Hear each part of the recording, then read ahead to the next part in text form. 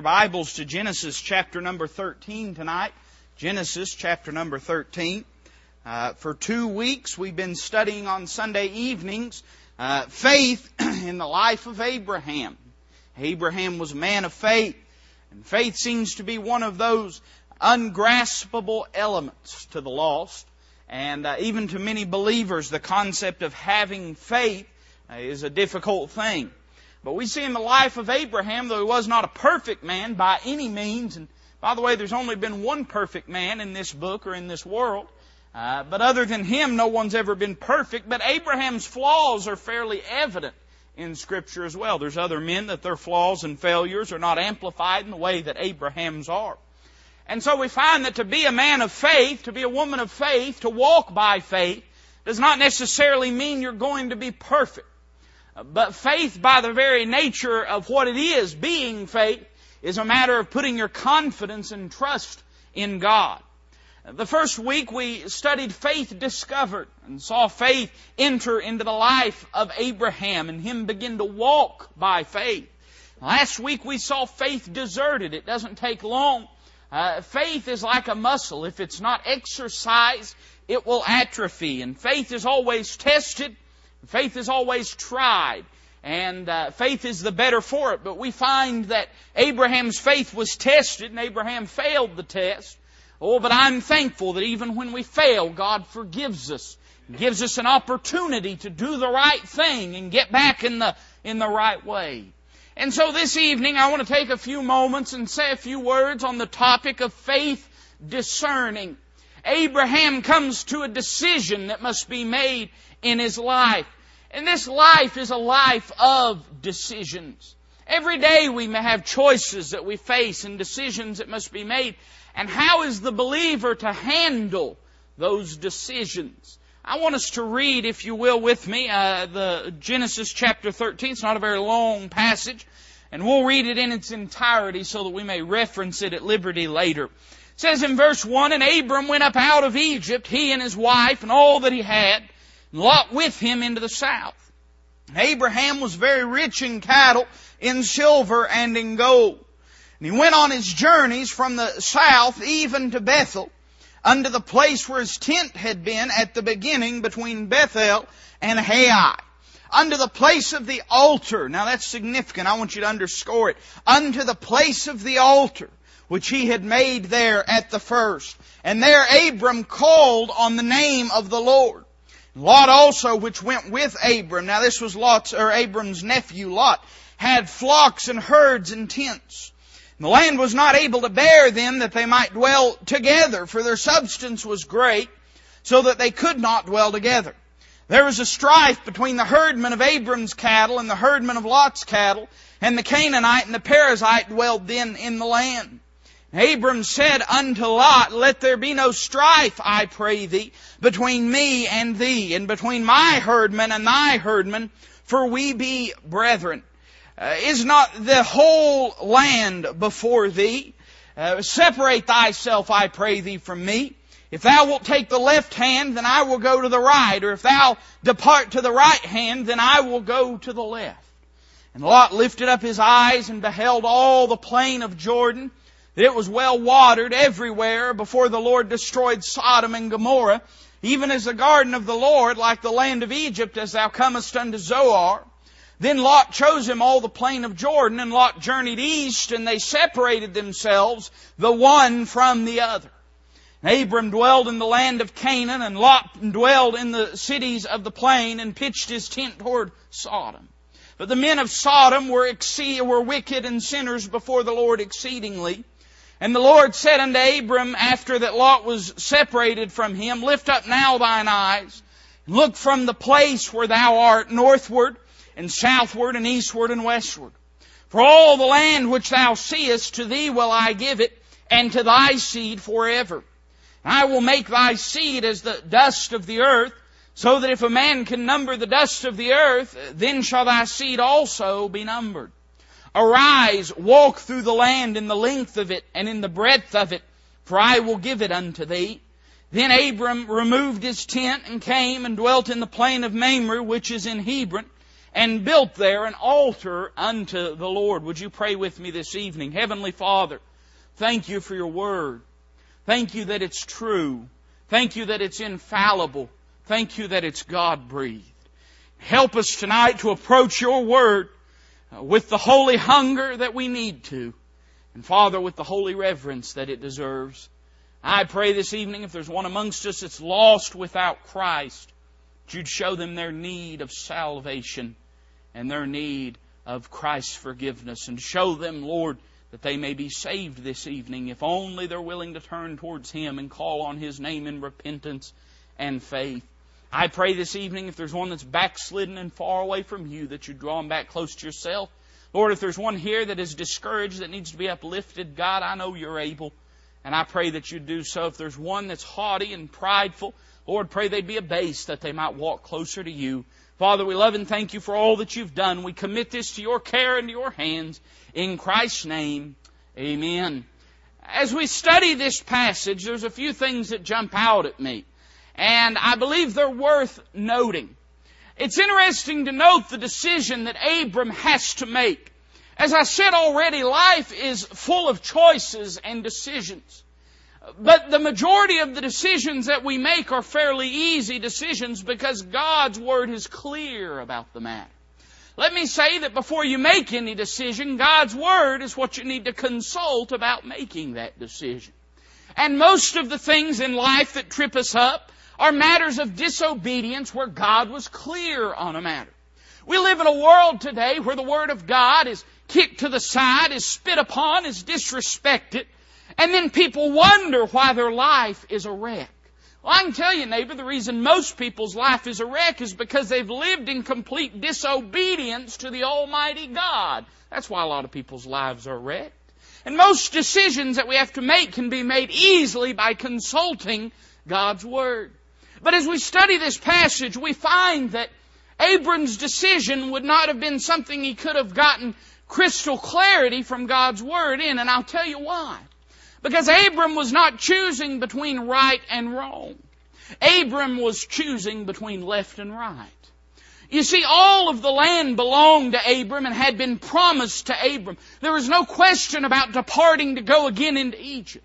There was no question about departing to go into some other pagan land. But the question was whether to go this way or that way within the confines of what God had already told him was His. Can I tell you tonight that there'll be times in your life when you're going to have to make decisions. Now listen carefully, that God's Word does not necessarily map out what your decision should be. Now if you don't know that that's true, you've not lived the Christian life very long. Not every decision is right and wrong. But there's times in our life when we make decisions. Let me give you a few examples. As a young person, I was asked this time and time again by my teenagers when I was a youth pastor about how they know where they should go to college. How they know who they should marry, how they know where they should work. These are not matters of right and wrong necessarily. Now, if the Lord reveals to you His will, if you know what God would have you to do, then it's a choice between obedience and disobedience. But at the place that Abram is at, he's faced with a problem. And he's got to get the Lord's mind on this matter. And he's trying to understand this decision. And there's decisions we make in life that are not quite so clear-cut as people would make them out to be. I believe it's important to notice in verse number 7 that God gives special emphasis on a truth. Notice it says, and there was a strife between the herdmen of Abram's cattle and the herdmen of Lot's cattle. Now notice this. And the Canaanite and the Perizzite dwelled then in the land. You know, if you'll read God's Word carefully, you'll find God puts emphasis on things for a particular reason. I believe there's a lot of reasons this emphasis was put. I believe there was a heightened danger in the fact that there were these foreign people. I say they're foreign. They were there before Abraham, but God hadn't promised them the land of Canaan. It belonged to Abram. But these foreign elements that were threatening. But I believe there's another thing that God is trying to teach us in this. I believe God's trying to teach us that there was some people that did not know God that were watching the decisions that Abram and Lot were making. Can I say to you this evening, you've got lost people watching the decisions you're making. They're paying closer attention to your life than maybe you're paying to it. They're watching to see what a Christian's going to do. When you're faced with a decision that you must make, And I tell you, a lot of times they're watching when we make decisions between right and wrong, and we know what the right thing is to do. And every time, neighbor, that you do something wrong in the eyes of a lost person, that's wrong even if they're not around, but every time you do it in the eyes of a lost person, it's doubly destructive if you name the name of Christ. They're watching to see how you act. They're watching your standards. You may not care a lick about your standards, but lost people are watching your standards. They're watching the way you're living. They're watching the way you act. They watch those times whenever we get upset. How many of y'all get upset sometimes? Anybody? Oh, a couple. I figured there might be a couple. How many of you have trouble finding your temper sometime because you've lost it? Me? Amen. I'm not just giving you an example. I'm sticking my hand up there. That's me as well. I'll admit to that. Neighbor, when you lose your temper in front of a lost person, they see the way that you live and the way that you act. You can apologize from dawn till dusk. You've still done damage in their eyes. They see the way that you live. They pay attention to the things that you do in your life. The Perizzite and the Canaanite, they were still in the land. They were watching Abram and the decisions that he was making. We find that there's a lot of importance upon this decision that Abram's going to make. The land was not able to bear them, the Bible says, and that's the Bible way of telling us that there wasn't enough land to run Abram's cattle and Lot's cattle on. Their livestock was getting intermingled, and the herdsmen that were watching over these herds were getting in fights. And so Abram comes to a place where he must make a decision. And I want us to notice three things this evening. I'm going to try to be very, very quick. But I want us to notice this evening the framework of his discernment. What kind of a place was Abram at when he makes this decision? I'll go ahead and tell you, and we see it from the text, we've already read it, that Abram made the right decision. He did the thing that was pleasing unto the Lord. And I think it's important for us to notice the steps that led up to that. So we see the framework of it. What kind of a situation was Abram in? I've found that most of the time people make their greatest life decisions when they're in no place to be making a decision. I've found that many times when people get bitter and angry and get out of church and get upset and they're not reading their Bible and they're not praying, many times the devil, he's smart. And he comes along and he tells you that you need to just rearrange things and then you're going to be happy. Let me tell you why he's doing that. He knows you're in no place to make decisions at that point. He knows you're not in communion with God. He knows you're not in God's Word on a daily basis. And he knows if he can get you to make decisions in that kind of situation, he can't force you to do anything. And by the way, I don't believe, like a lot of churches and like a lot of the charismatic crowd does, I don't believe the devil can read our thoughts. The devil can't force us to think things. He doesn't know what we're thinking. I believe the devil is aware of our actions, but I don't believe he's aware of our thoughts. And he can't force us to do anything, but he knows if he can get you in that kind of situation, there's a good chance you're going to slip up and make some bad decisions. And so we see of this framework. Abram had been in Egypt. He had been away from God and out of God's will. But I'm thankful that just as there's a road into Egypt, there's a road out of Egypt. Somebody say amen right there. Thankful that even though we do wrong, there's still a way to do right and to get things right. And so Abram had been spending time in Egypt. He had lied and said that his wife Sarai was actually his sister. He was afraid that the Egyptians would take and kill him, that they might take Sarai to be their own wife. And so he had lied and caused her to lie.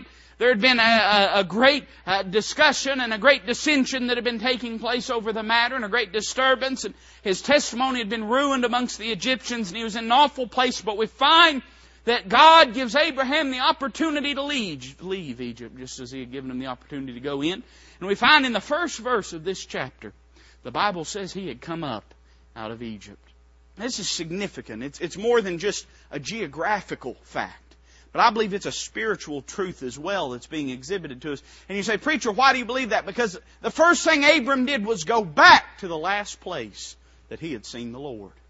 He left and went back to the place where he had communed with God. And I believe that what Abraham was doing, he said, I've got myself in a mess and I've got to get back to God if it's going to get right. I've got to get back to the last place I heard His voice. The last place that I felt His presence. I've got to get back where the Lord is.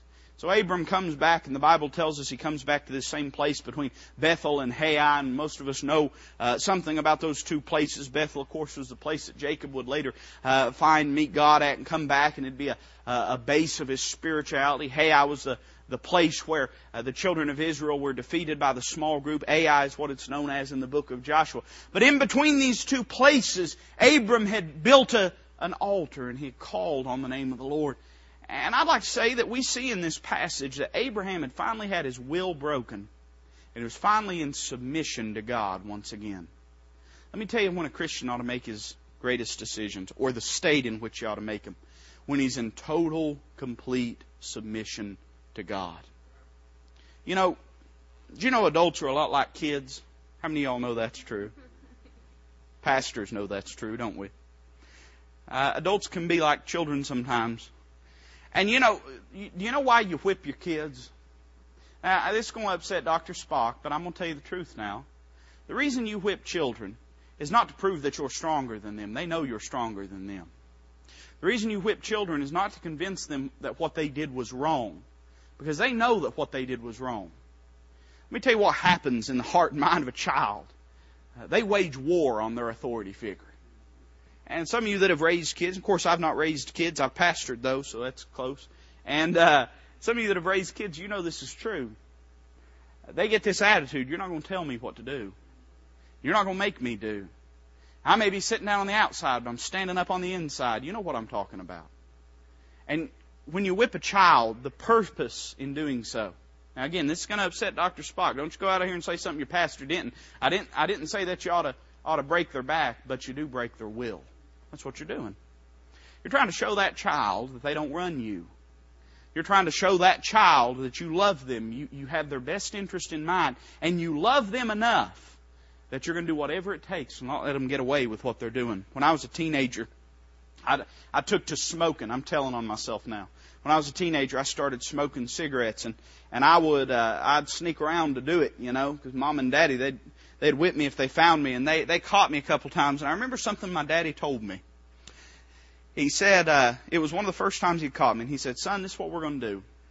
I'm going to whip you 3 licks this time." Now, some of you are saying, "Whew, your daddy was soft. I got a lot worse than that." Now, wait and let me finish. He said, "I'm going to whip you 3 licks this time. Next time I catch you, it's going to be 6. And time after that, it's going to be 12. Time after that, it's going to be 24, and then it's going to be 48. And most of you know that by doing that kind of math, you can take a penny and get to $1 million by the end of a month, don't you? And my daddy told me something that I'll never forget. Now, I don't hate him for it. I love him for it. He said, "I'll whip you with a belt as long as I have to, and if you get too big for that, I'll use a baseball bat." I'm not a smoker today. My daddy was breaking my will, and it needed to be broken. Abram's will had to be broken. He had to be shown that God was God. His proper place was in submission to the Lord. Here in a place of submission, he's able to make this decision. Understanding that within him is not the capacity to make this decision, but that it must be God's will for his life. That's the only way that it's going to be of any benefit. We see a second thing. The Bible tells us he came back to this place where the altar was, and the Bible says he called on the name of the Lord. I want to say that not only in this framework do we see that Abram was in submission to God, but he was in communion with God. We don't really know of anything of the Lord speaking to Abram while he was in Egypt. Now the Lord appeared unto Pharaoh, but we don't see anywhere where the Lord speaks to Abram while he's in Egypt. But as he's come out of Egypt and his will's been broken, he's in submission to an almighty God, we find that now he's able to commune with the Lord once again. Let me tell you something. When your prayer closet has been unvisited for 2-3 weeks, that's not the time for you to make decisions. Now, and I'm not talking about, neighbor, I'm not talking about between right and wrong. God's Word guides us as clear as we could ask on what right and wrong is. I'm talking about decisions that you face in life where you're at a loss and you don't understand what to do. When you're not in communion with God, that's not the time to make those decisions. You say, "Preacher, I've got to make that decision." Then get in communion with God. Find the altar. You say, "Oh, you mean that altar?" No, I mean the altar of your heart. And get alone with an almighty God and talk to Him and say, "Lord, I don't have it within me. I've got to have your mind upon this matter." Any Christian that tries to make these decisions outside of these two elements, outside of submission to God and communion with God, I promise you there's destruction that's headed your way. We see the framework of his discernment. But I want us to notice the faith that was exhibited in this discernment. And I'm going to try to give you these things and make them as clear as I can. How did he make the decision? What did he do? How did he come to the conclusion to allow Lot to take whatever portion of the land that he wanted to take? And Abram said, "I'm going to take whatever portion I want to take." How did Abram come to that decision. I want to say we see three things exhibited in his decision making. I don't know how it was necessarily that it occurred on Abram to do that, but I see three qualities in this that I believe are worth noting. And I want to say that first off, we see that his decision was a compassionate decision. Abram was the older of the two. He was Lot's uncle. And there's a lot more respect for elders then than there is today. Somebody say amen right there. Some of you older people, right? There's a lot more respect for elders. And in the framework of their society, it was Abram's prerogative. He could have chose anywhere he wanted to choose. He could have exhibited his cultural authority and cultural right, and he could have said, Lot, I'm going to choose where I want to go. But we see that Abram was thinking of others rather than thinking of himself. Let me tell you the first thing that a Christian needs to make a general rule of their decision making. Don't be worried whether it's going to benefit you, but you be worried whether you can use it to influence somebody towards Christ. I'm sure that was a pretty good testimony to Lot. I'm sure Lot already loved his uncle Abram. He had gone everywhere with him. But don't you think that just showed Lot that Abram didn't just love him, but he loved him more than he loved himself. We live in a world, and culture calls it this. How many of you have heard this term? We live in a dog-eat-dog world, We live in a world where people step on anybody and anything they have to climb their way up the ladder. Where any and everybody basically thinks only of themselves. Can I tell you that's not a Christian spirit? That's not a Christian attitude. God didn't call any believer to be a doormat. And that's not what we're talking about here. What I'm saying is as you make these decisions, why don't you put it within this light? How can I use it to be a testimony to others? How can I use it to point someone else towards Calvary? Why don't you just use it in this way? Lord, help me to be compassionate and to think of others in my decision making. I believe we see a compassionate attitude. But I want to notice the second thing. We see a Christ-like attitude. Now, of course, we know that our Lord wasn't born yet. Although the Lord had appeared unto Abram. And if He had appeared unto Abram, I believe that was a theophany, a Christophany, an Old Testament appearance of our Lord and Savior pre-Bethlehem, pre-incarnation. But as far as being able to model himself after the ministry of our Lord here on earth, Abram could not do that. But we find that as he was submitted to God, the attitude that he exhibited was uniquely Christ-like. Let me tell you who the model ought to be in our decision making, and that's the Lord. Now you say, preacher, that doesn't help me as I make decisions. Yeah, sure it does. And let me tell you how. What did Christ say? He said, whosoever shall be first shall be last. The Bible says that we're to not go 1 mile if somebody compels us. We're to go 2. We're to go the extra mile. We live in a day, again, where people think only of themselves, not of others. But I believe our Lord in His ministry was constantly soul-focused. Say, preacher, what do you mean by that? Our Lord, why did He come? He said very clearly, the Son of Man is come to what? To seek and to save that which was lost. Everything Christ did, He did with eternity as His focal point. Now, most of us are different. And the carnal Christian will be the complete opposite. We'll do everything we can with the temporal as our focal point. We find that Abraham wasn't living this way. Abram could have took any portion that he wished to take. And keep in mind, this is not just a matter of who's going to have the best view out their front porch. They had cattle. They had livestock. This was a matter of finances. This was a matter of money. This was a matter of their household. Abram could have easily said, I'll take it all to myself. But you know what I kindly think? Now you can believe differently about this, but I believe Abram sensed that Lot was wandering away from the Lord. A man doesn't step out of God's will. Now he may make the decision in a moment, but a man doesn't get in the mind frame to leave the most spiritual man on earth at the time and step towards the city of Sodom and Gomorrah. He doesn't get in that mind frame all in one time. I believe Lot had been wandering from the Lord. I believe Egypt had taken its toll on Lot. I believe Lot was straying away from the Lord, and I kindly think that Abram was trying to do something to get Lot's attention and show him how much he loved him and how much he cared for him. Don't ever underestimate the power of compassion, church. I know we're old-fashioned. I know that sometimes I get a little wound up, and hard preaching is what we like around here, and I endeavor to shoot straight and to preach the Word of God as it is. And I believe there's a lot of people you're going to snatch out of the fires of hell. There's a lot of people that have to have their foundation shaken. But can I tell you that compassion goes a long way? You say, what's compassion? I've used this definition before, and I was pondering on it again today. Compassion is allowing yourself to be emotionally inconvenienced for the sake of another. In other words, allowing another person's situation to so move you that it changes your disposition and changes your attitude. The Bible tells us of Christ that when He saw the people, He was moved with compassion. And compassion is a thing that'll move you. Don't underestimate for one moment the impact you can make in somebody's life by showing them the love of God. Don't underestimate for one moment the impact you can make on a sinner's life by showing them that God cares for them and that you care for them too. We see that it was a Christ-like attitude. I want to give you a third thing. I want to say that not only was this faith composed of a compassionate spirit and a Christ-like spirit, but we see that it had a confident spirit about it. You see, I believe it was further than just saying, oh, Lot, I want you to have what's best. I believe that was an element of it. But I believe that Abraham understood that in leaving it in Lot's hands, he was leaving it in the Lord's hands. You see, the truth of the matter is, when we come to these decisions, and remember, and I keep referencing it because I think it needs to be referenced, we're not talking about a decision between right and wrong. Anywhere Abram would have gone in Canaan would have still been in Canaan. And that's the land God had promised to him. But Abram's not trying to figure out between what's right and wrong. He's trying to decide between right and left. He's trying to find a course to take. And as he's trying to find this course, he steps back and he says, if I'll follow the biblical pattern, whosoever shall be first shall be last, last shall be first.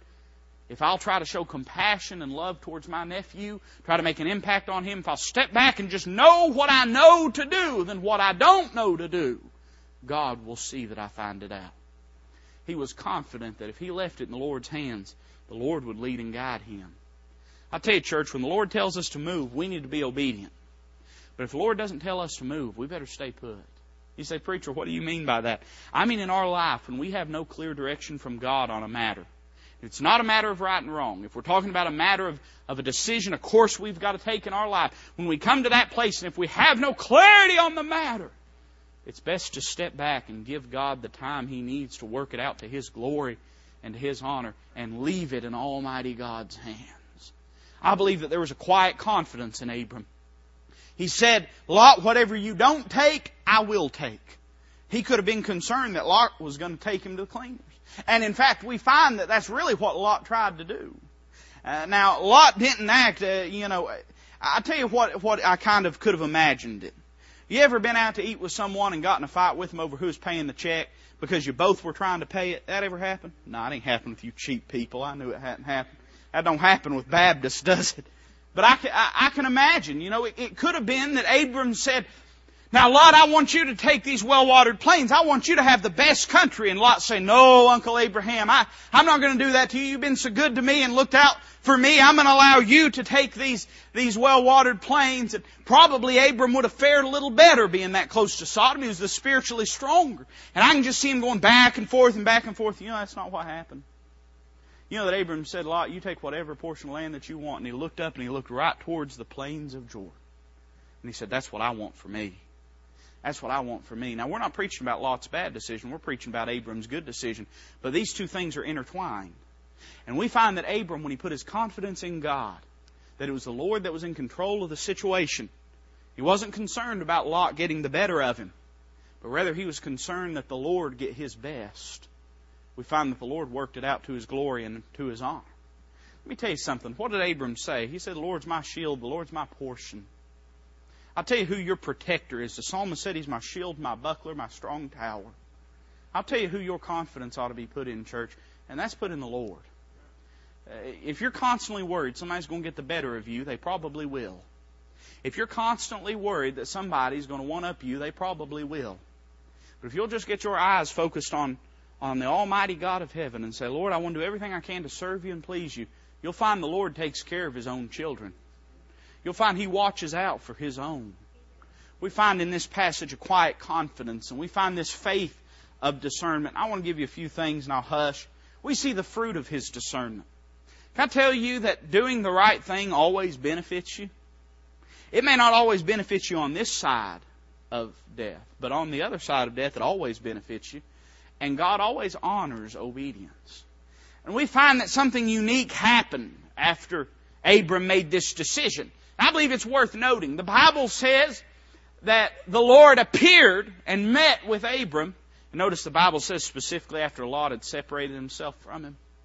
After Lot had gone out from him. A lot of people debate on whether or not Lot went with Abram or Abram took Lot, and was Abram in disobedience when Lot was with him because he'd been commanded to get out from amongst his kindred and his kinfolk. I really don't know the answer, to be honest with you, but I do know this. The Lord puts an emphasis on the fact that when Lot left, the Lord spoke to Abraham. And He began to reveal some things to him. But I believe it's just significant that the Lord was speaking to Abram. Can I tell you that part of the fruit of his discernment, the fact that he left it in God's hands and went God's way, left the decision with the Lord, was that the Lord beckoned him. The Lord drew Abram close to Himself, and the Lord was speaking to Abraham in a special way. Let me tell you how you can have the Lord show up and show out in your life. We're a church, I'd like to think, that's not afraid to shout, and I don't think we're afraid of it. Everybody seems to have liberty to do it, and we like services where the Lord really blesses our hearts, and I don't believe there's anything wrong with that. We like to feel the Lord show up in a service and just walk amongst these pews and do a work. Let me tell you when the Lord does that. He does that when the believers' lives are completely and totally submitted to Almighty God. And when we've left our whole confidence in Him. That's when the Lord shows up in our lives. The Lord shows up in our lives when we've submitted ourselves and say, God, I just want what You want for my life. We find that when Abram left the decision in God's hands, that all of a sudden the communion gets a little closer.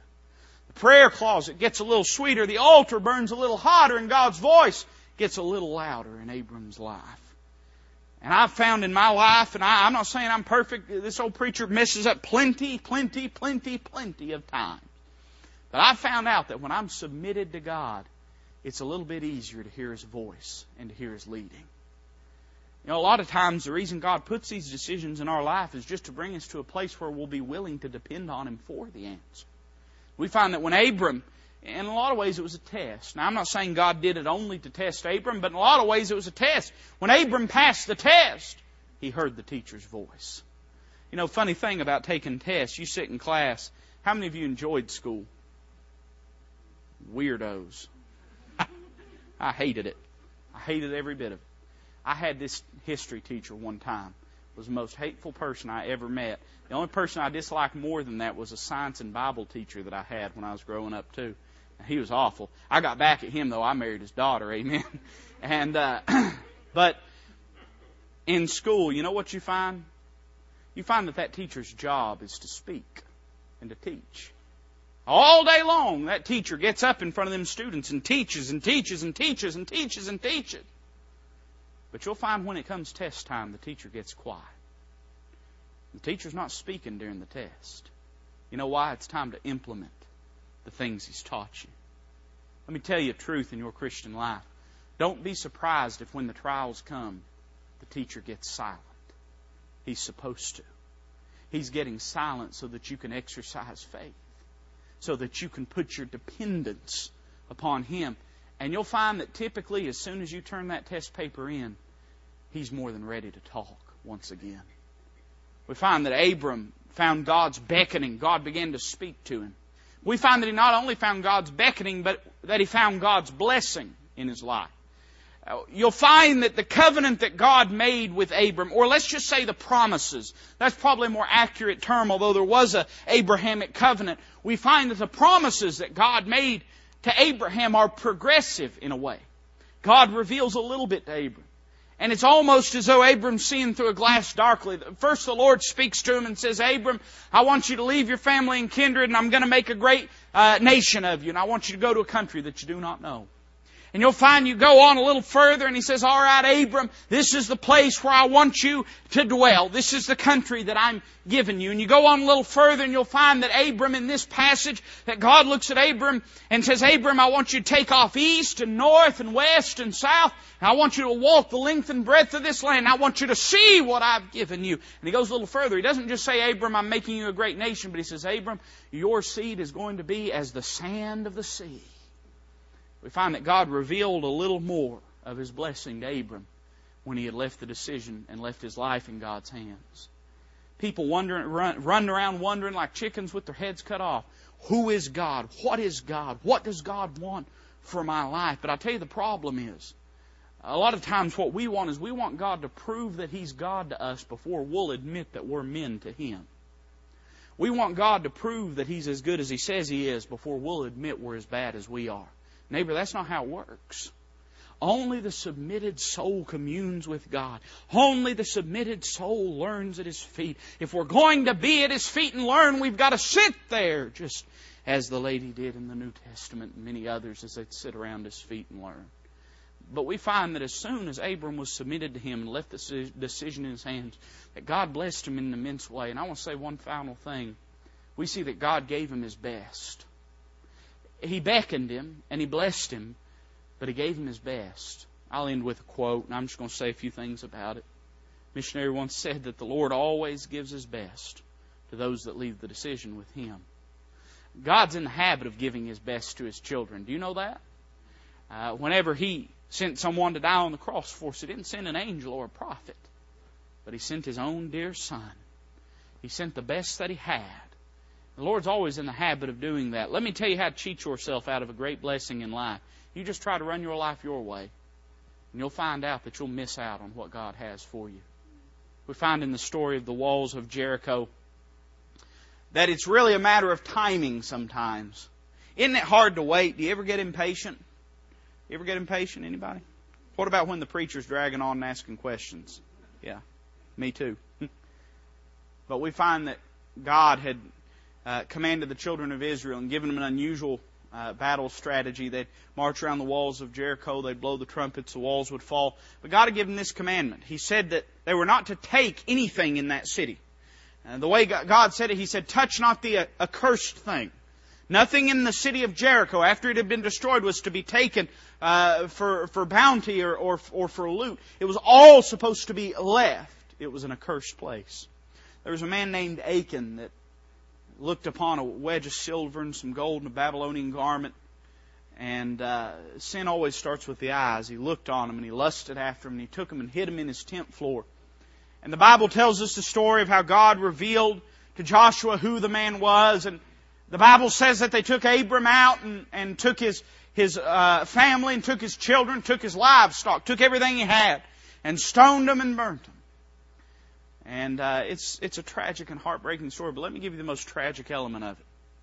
The Bible tells us that after this they went for the second time to a little place called Ai. And they destroyed that city of Ai. And the Bible says that all of the spoils belonged to the soldiers when they went and took Ai. I tell you, a lot of times when we get in a hurry on the Lord, we miss out on His greatest blessings. The tragedy is here was Achan, his whole family laying dead. And probably over in Ai, I tend to think there was probably some gold and some silver and a Babylonian garment just laying there untouched. When you obey God, you'll find He always blesses you. When you'll leave your life in His hands and say, God, I just want to be pleasing to You, you'll find God always gives His best.